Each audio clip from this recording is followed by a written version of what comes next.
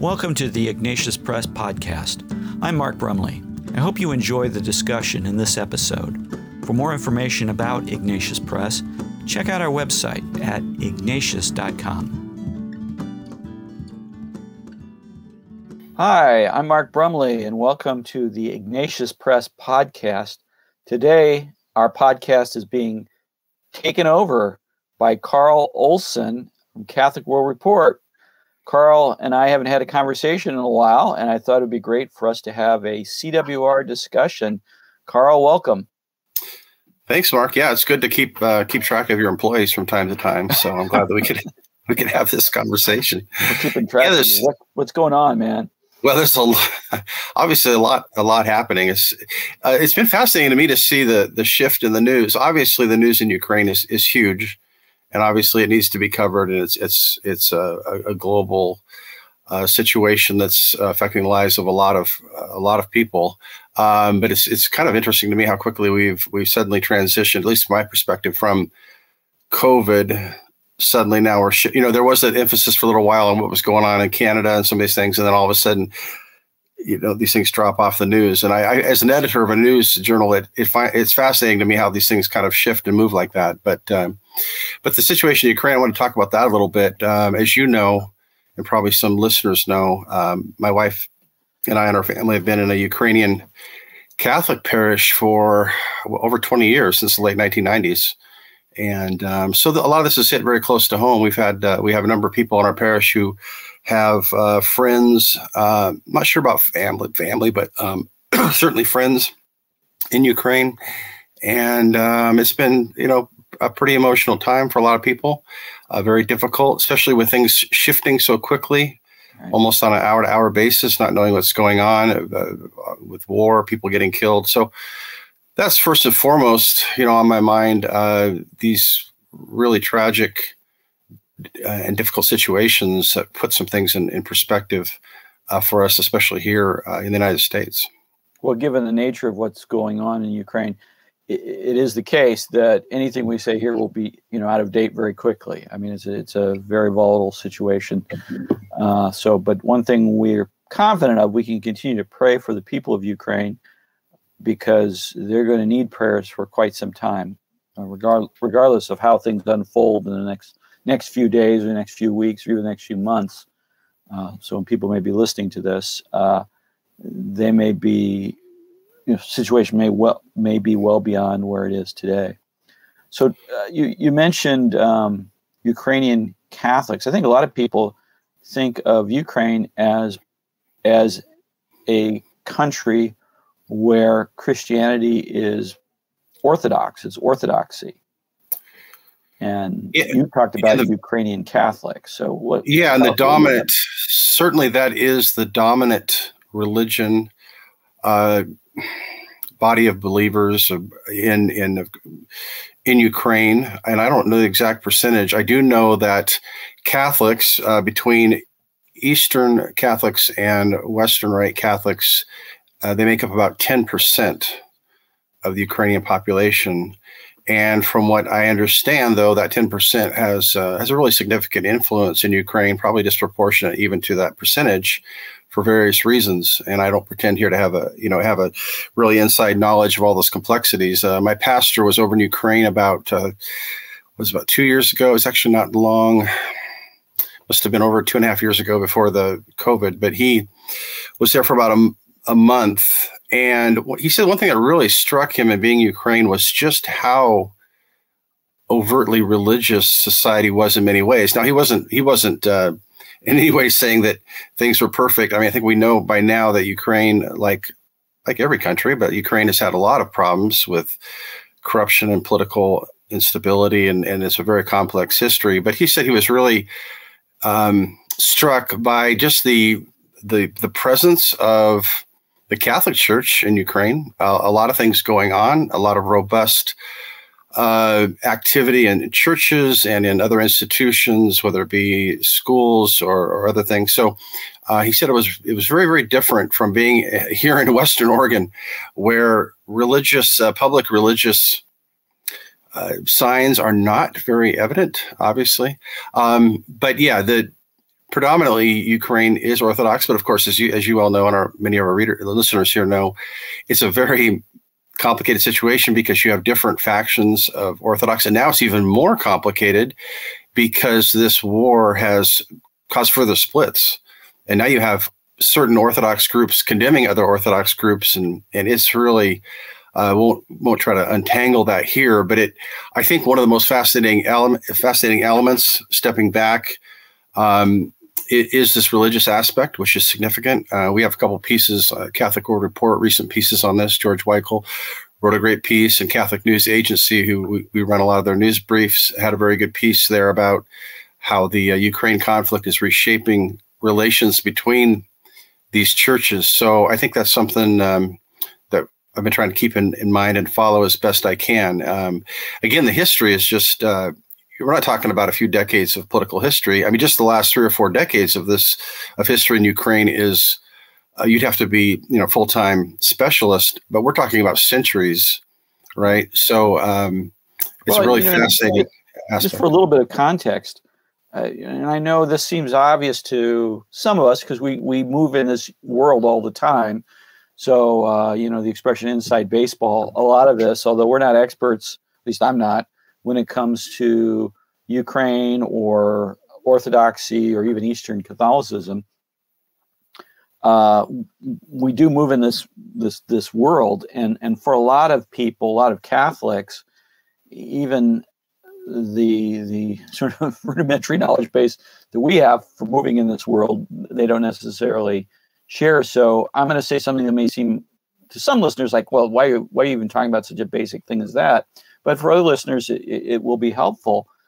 Just situate for us, Carl, when we talk about Orthodox Christianity and Catholic Christianity, and then even within Catholic Christianity, we talk about Eastern Catholicism.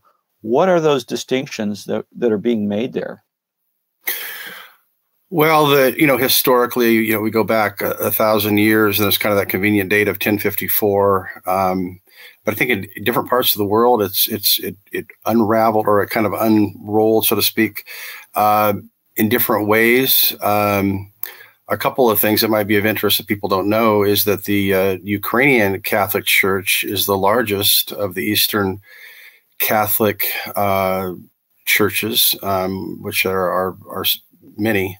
There's 20 some different rites, but even that's kind of debated as far as how that's all broken up and so forth. But really the big issue has to do with authority and recognizing Rome and the Petrine office. That, of course, is distinctly Catholic, and both Eastern and Western Catholics adhere to that and see the Pope as the head apostle, or the head successor of the head apostle Peter, etc.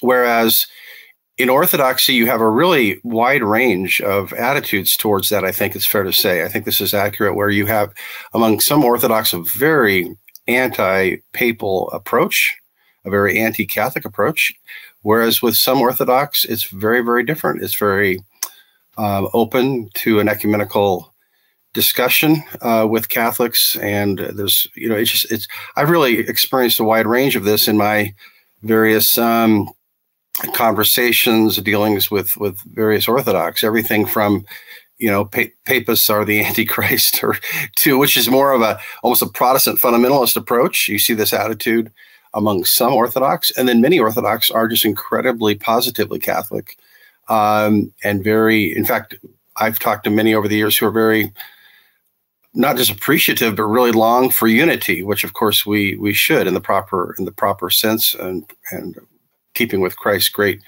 prayer for unity. So that makes it even more complicated too. And I think the last thing I would say about this is one of the big problems over the decades and centuries is that the Russian Orthodox Church is, the largest of the Orthodox churches, I think easily in terms of population, and I think also in terms of influence.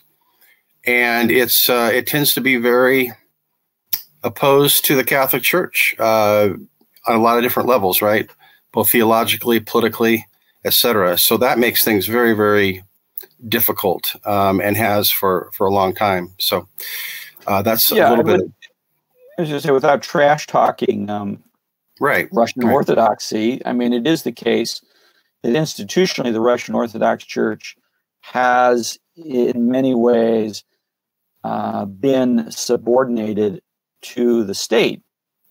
Obviously under the Soviet Union, when Christianity was outlawed is a oversimplification, but basically suppressed by law, and then even post fall of the Soviet Union, it is the case that there is a very close relationship between the Russian Orthodox Church in Russia and the government.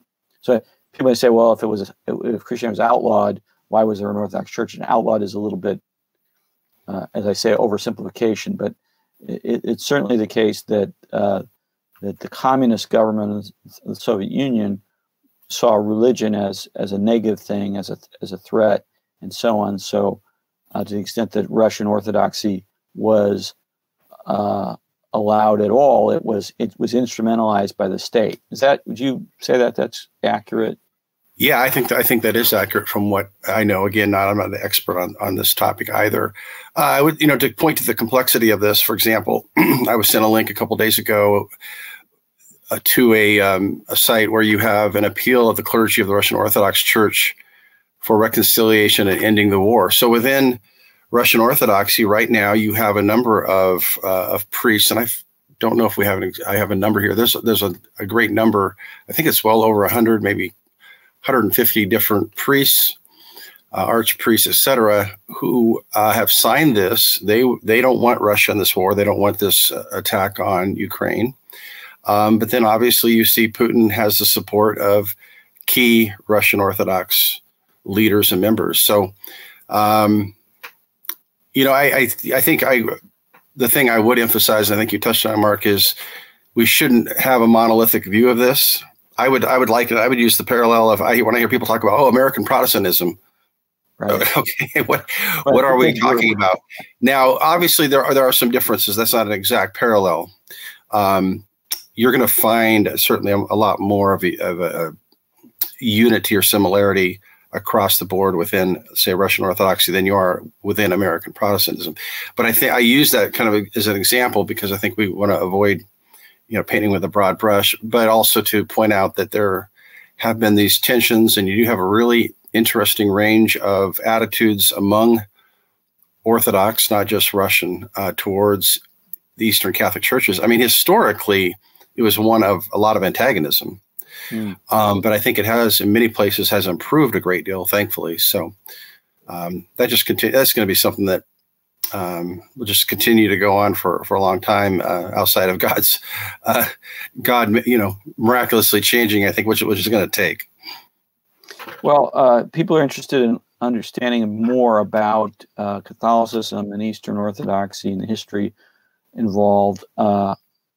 I would encourage you to pick up a book by Father Aidan Nichols, English Dominican, called Rome and the Eastern Churches, published by Ignatius Press. You can get that, Rome and the Eastern Churches. So there's more of a discussion of that. Yes, and I certainly don't want to oversimplify and put everybody who falls in the category of Russian Orthodox in the same camp and say they're all on board with the politicalization of Christianity. So that would be unfair.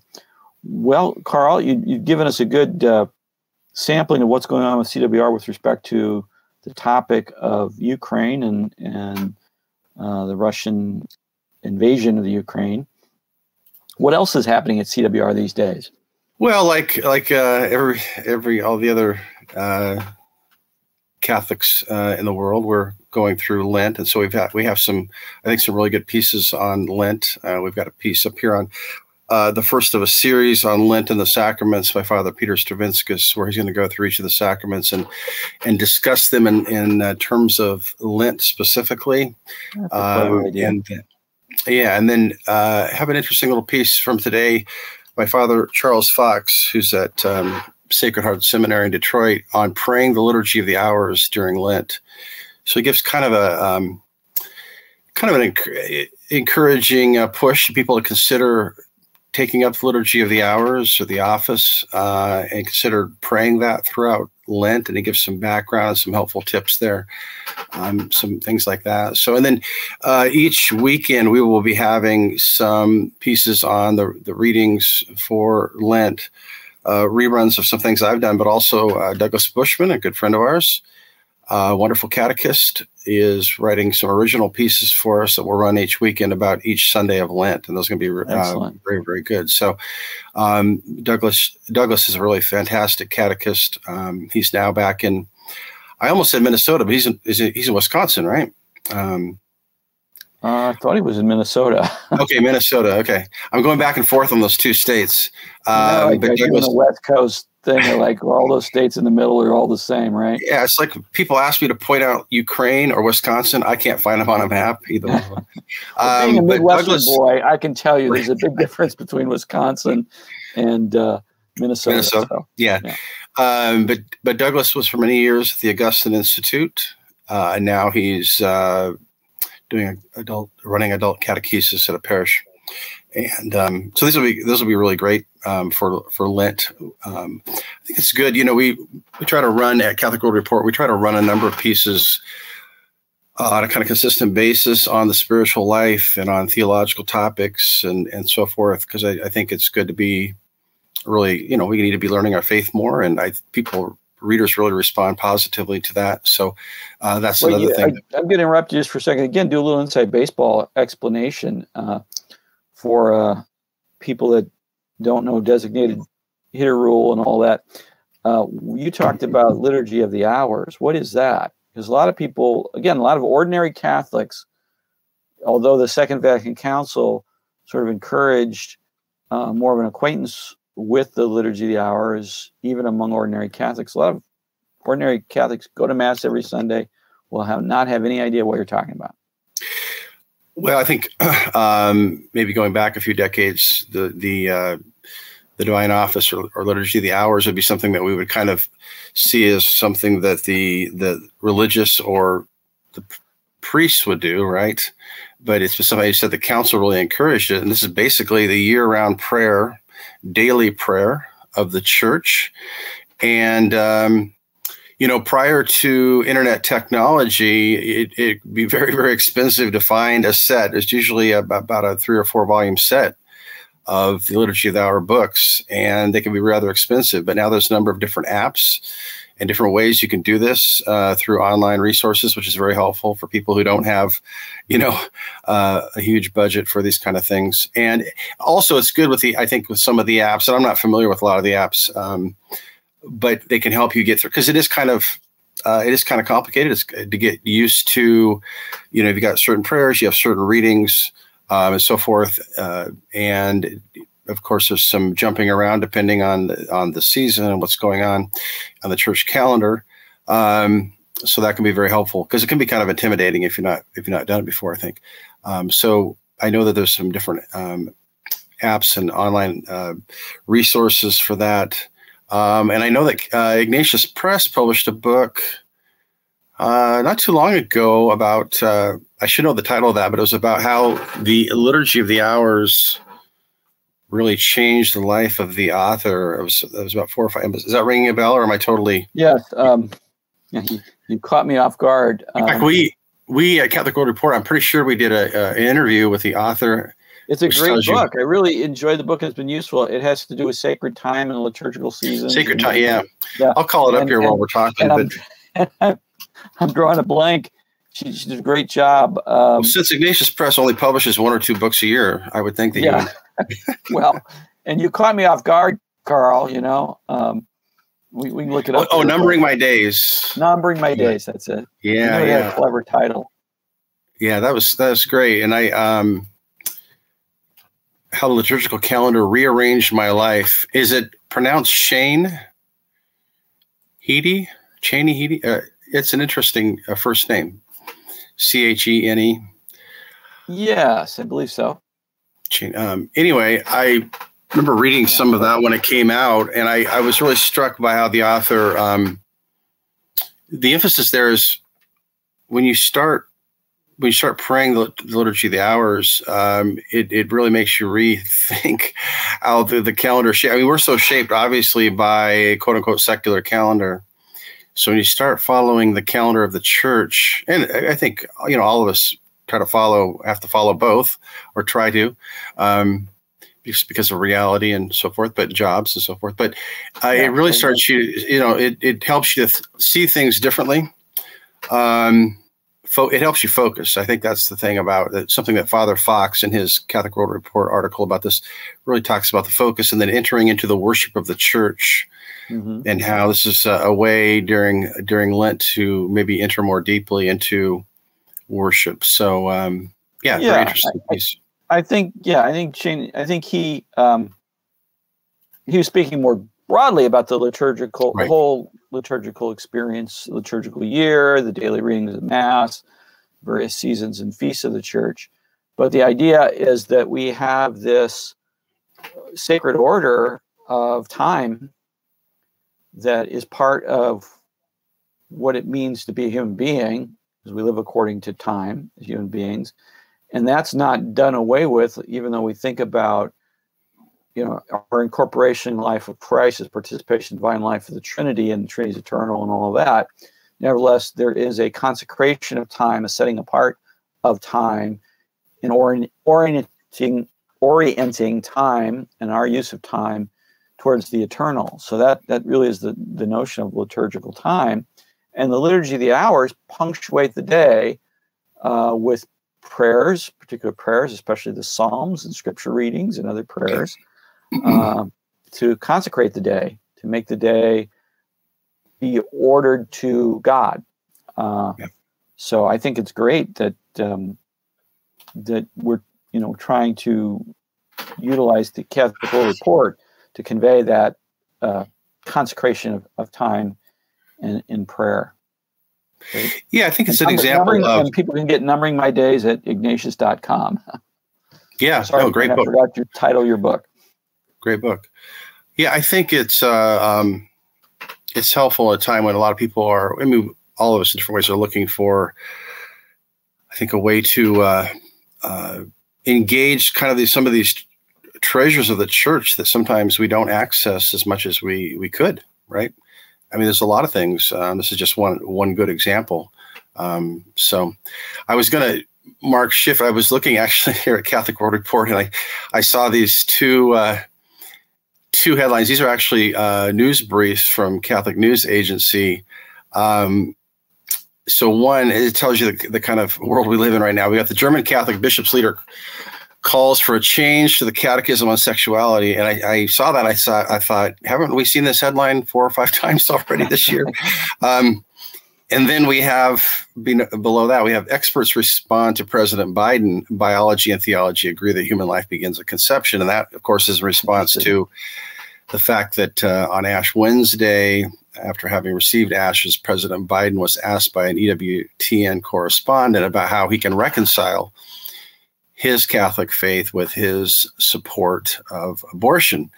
And the president, and I paraphrase this, something I don't want to get into theology with you. And immediately there's a little bit of a furor on Twitter and other social media. I was among those who tossed my hat into the furor ring, saying this is not about theology, right? I think and I think you said something, and Dr. Ed Peters and a number of others, and I think it's a point worth bringing up here. This has been a line that's been used for decades by those who say they're Catholic, but then support in various ways, sometimes very overtly in the way that they vote and pursue policy, support abortion. And, well, I'm not, theology is above my pay grade. I'm not getting into theology. And I think we need to emphasize this is not about theology. Right.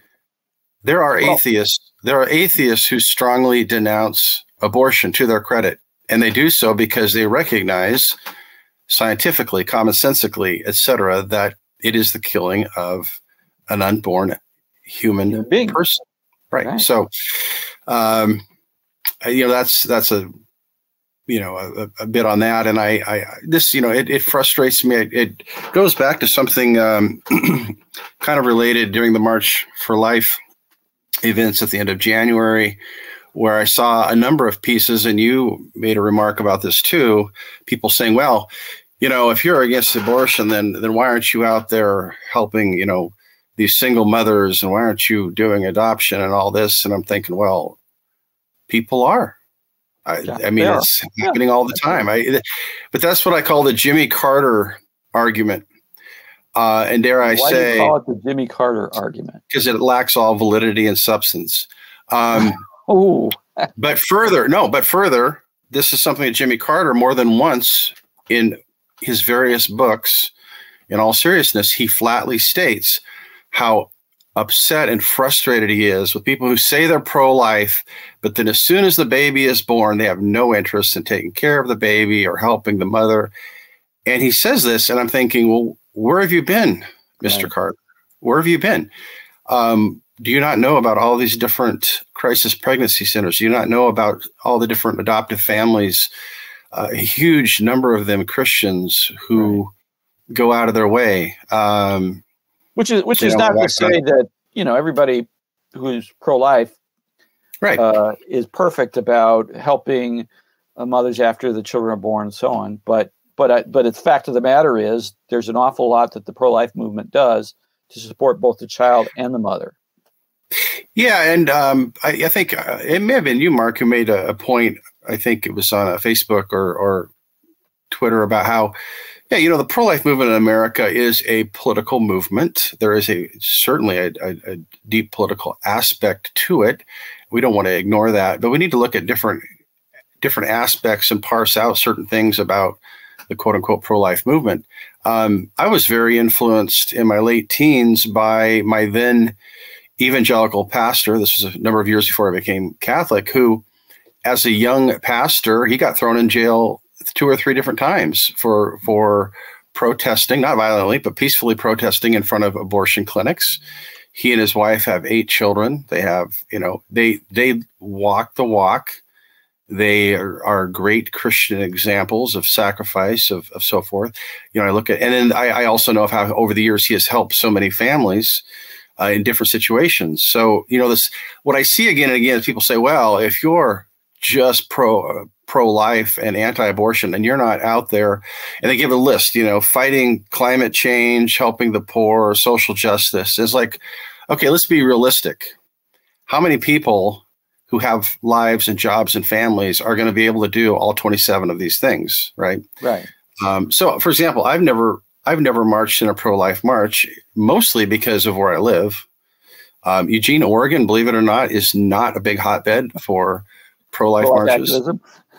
We do have a lot of other events on the other end of the spectrum. I won't get into that. But, my point is that argument keeps coming up. Jimmy Carter he wasn't the first one, but he used it very strongly in a couple of his books, written after his presidency. And it always really frustrated me because I'm going to interrupt you just for a second because I'd like to make 2 points in this. One, many years ago when I was director of social ministries for the Diocese of San Diego, I used to say that we dealt with every issue from abortion to xenophobia. And I know that xenophobia starts with an X, not a Z, but the idea was that it was a range of issues that we dealt with. And I remember dealing with issues of migrant concern and migrant ministry, and a lady who was very much involved with that at her parish, and she was part of our migrant ministry, or migrant issues committee, which is very pro-life as well. And she told me about a conversation she had with someone who was identified as a Catholic, was very supportive of migrant ministry, but was very critical of the pro-life movement. And for her, that didn't make sense. She said the same kind of, the same impetus of charity and desire for a rightly ordered society, which we call justice, that motivated her to defend the right to life for unborn children and to support their mothers, also led her to be concerned with migrants and people who were here trying to be part of this community and integrate into the community. And oftentimes it met with opposition. So for her, these things went together, and she sort of reversed the argument that you're describing, which is, well, if you're really what you say you are by being committed to pro-life, how come you're not doing these 15 other issues as well?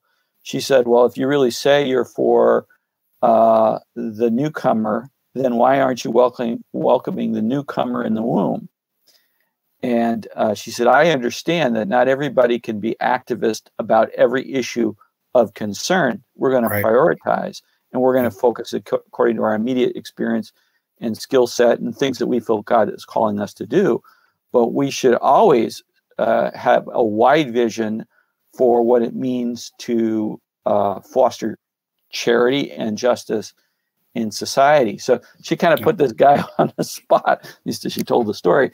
And I feel that way too. I mean, obviously there are all kinds of complexities on certain issues. You know, you can support in principle something, but have a disagreement about the means by which that's brought about. But on the issue of abortion, it's not just Catholic teaching that abortion is wrong, it's immoral. It's also Catholic teaching that it's a social injustice. That is to say, when you have laws or you have a government that is supposed to protect the right to life for every human being simply because they're human, and you have a government saying, no, we're not going to do that for unborn children, that's a social injustice. That's an inconsistency. And so a Catholic can't say, well, yeah, I'm personally opposed to abortion. I think it's a sin or it's wrong, or my theology tells me that it's a sin or wrong, or that it's sin and wrong.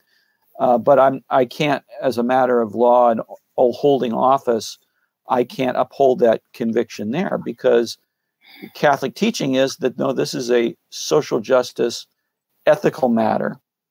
And so therefore, just as racism, obviously there's a theology that has to do with human beings being made in the image and likeness of God, and therefore racism is wrong. Okay. But we can't say, well, I'm going to not support racial equality in society because that comes from my theological motivation. And if you call me out on that, I'm going to say, well, let's not quibble about theology. I'm going to have to say, no, this is dealing with the public order. And as a human being first, I should recognize the racial equality. But I also have motivation as a follower of Jesus to work for racial equality in society. So I'd say that to Mr. Biden. Yeah, and flip side, you mentioned the personally opposed approach. Why is abortion the only topic that can be used on? That's right. Why can't we use that on racism? Well, I'm personally opposed to racism, but I'm personally opposed to name any kind of real grievous evil. Right. But I am not going to force nobody says that, but they say it's used. Mario Cuomo, of course, is the famous example. Right. with abortion. We could go on that, but I think that there's this notion that it flows from some kind of esoteric theological system, right? As though prior, outside of Catholicism, no religious tradition or no philosophical tradition would uphold that the belief that the unborn child is actually a human person, et cetera. Right. And I think a lot of it just depends on a bias, a knee-jerk bias that certain people have against dogma or theology, like it's some kind of nasty thing, and also that it's just some kind of weird thing that this group believes, as opposed to recognizing that historically, the vast majority of cultures recognize that it's wrong to kill unborn children. But we, this could. Unfortunately, our president continues to mouth this. He continues to support it. He's an ardent supporter of it. That's why. I mean, I pray for President Biden. One of the things that's really horrible about this whole thing is, as I said, I think I've said this many times in social media, the most prominent Catholic layman in the world is militantly pro-abortion rights, and that's a scandal. Which is not to say there aren't other things that Biden is reflective of Catholic social teaching on, or at least you can make the argument that's a legitimate position flowing from a commitment to Catholic social teaching. Sure, there are those things, but there are also a lot of other things that he is at odds with Catholic social teaching on, and it's terrible that we have the most prominent politician in the world who is also the most prominent Catholic layman in the world, and yet he's taking positions not on minor issues, but on grave social matters, right, fundamentally at odds with the Catholic vision of a just society. Yeah, well said. As we got a few more minutes here, Mark, I did want to kind of end on a little bit lighter note. You get Mark actually preaching. Well, I'm gonna bring up. I want to confess my ignorance to you and to those who are listening.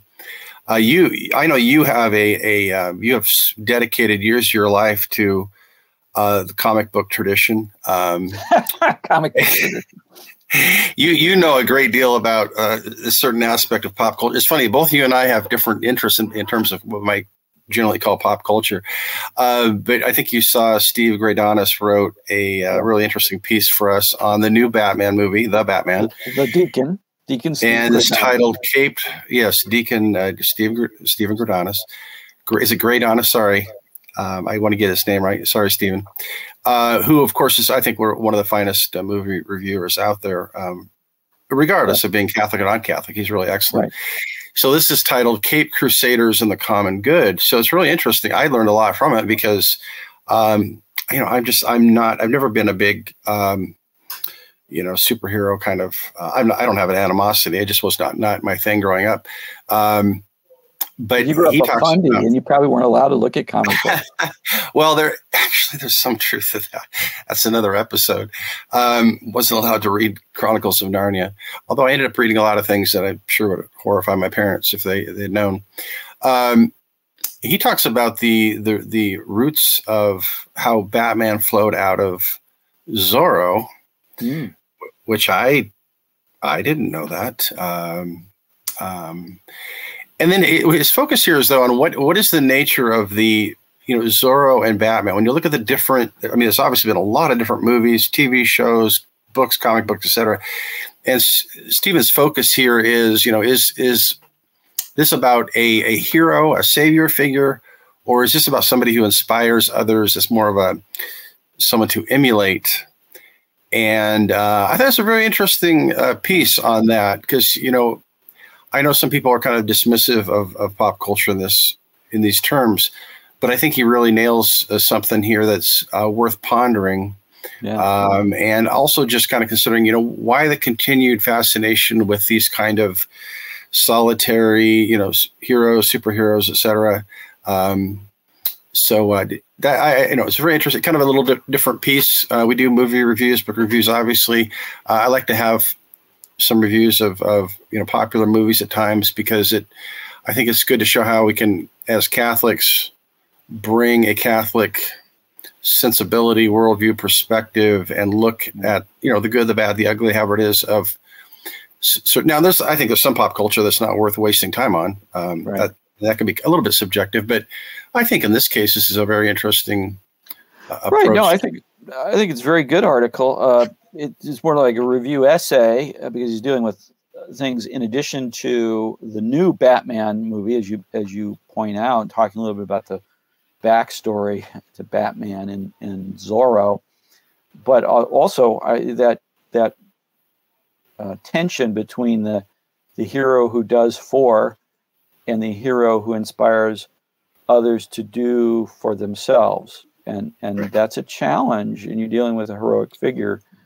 Because I think about not just Batman, but in the original Superman movie, the Superman movie back in the 70s, Superman's dad, played by his real dad, Superman's real dad, played by Marlon Brando. Yes, tells the Superman that he's to inspire others, he's to let his leadership is to inspire others and not just simply to dominate and come in and bring about the right outcome. And you see a little bit of that in this discussion about Batman and the question of Zorro and to what extent, and I was thinking about this the other day, because my wife and I were watching one of the Avengers movies, and people are going to come away thinking, I'm a comic book obsessed guy. I'm not really. In fact, I saw, another Batman movie. Oh my goodness, we're going to do yet another Batman movie. But I was thinking about this in there's a line in Nick Fury in the Avengers movie where he talks about the Avengers as being a team that was intended to fight the battles that we couldn't, and we being, the non-superheroes. And there's that kind of savior mentality here. They're doing something we can't do. Obviously, extraordinary people, extraordinarily talented people, even just on a human level, are important because they can be brought in to help address extraordinary problems. But at the same time, there is that component where we should expect leaders to inspire others to do what they can, or even go beyond what they ordinarily would be able to do and extend themselves to do much, much more. So it's interesting that you brought this article up, because I was just reading this again this morning. I read it yesterday. I was reading it again this morning, thinking about this tension in terms of types of heroes. And, I think our Lord is a hero who fights the battle that we can't fight, which he did on the cross. Yeah. But at the same time, he's the hero who inspires, and not just inspires externally. We look at him and say, I want to be like him. That certainly is the case. But he also inspires internally by moving us along and inciting us to do what's right and to emulate him as disciples. So that's an interesting discussion. Yeah, and I like the focus here on the common good, because this is something we've been hearing a lot about over the last couple of years, doing stuff.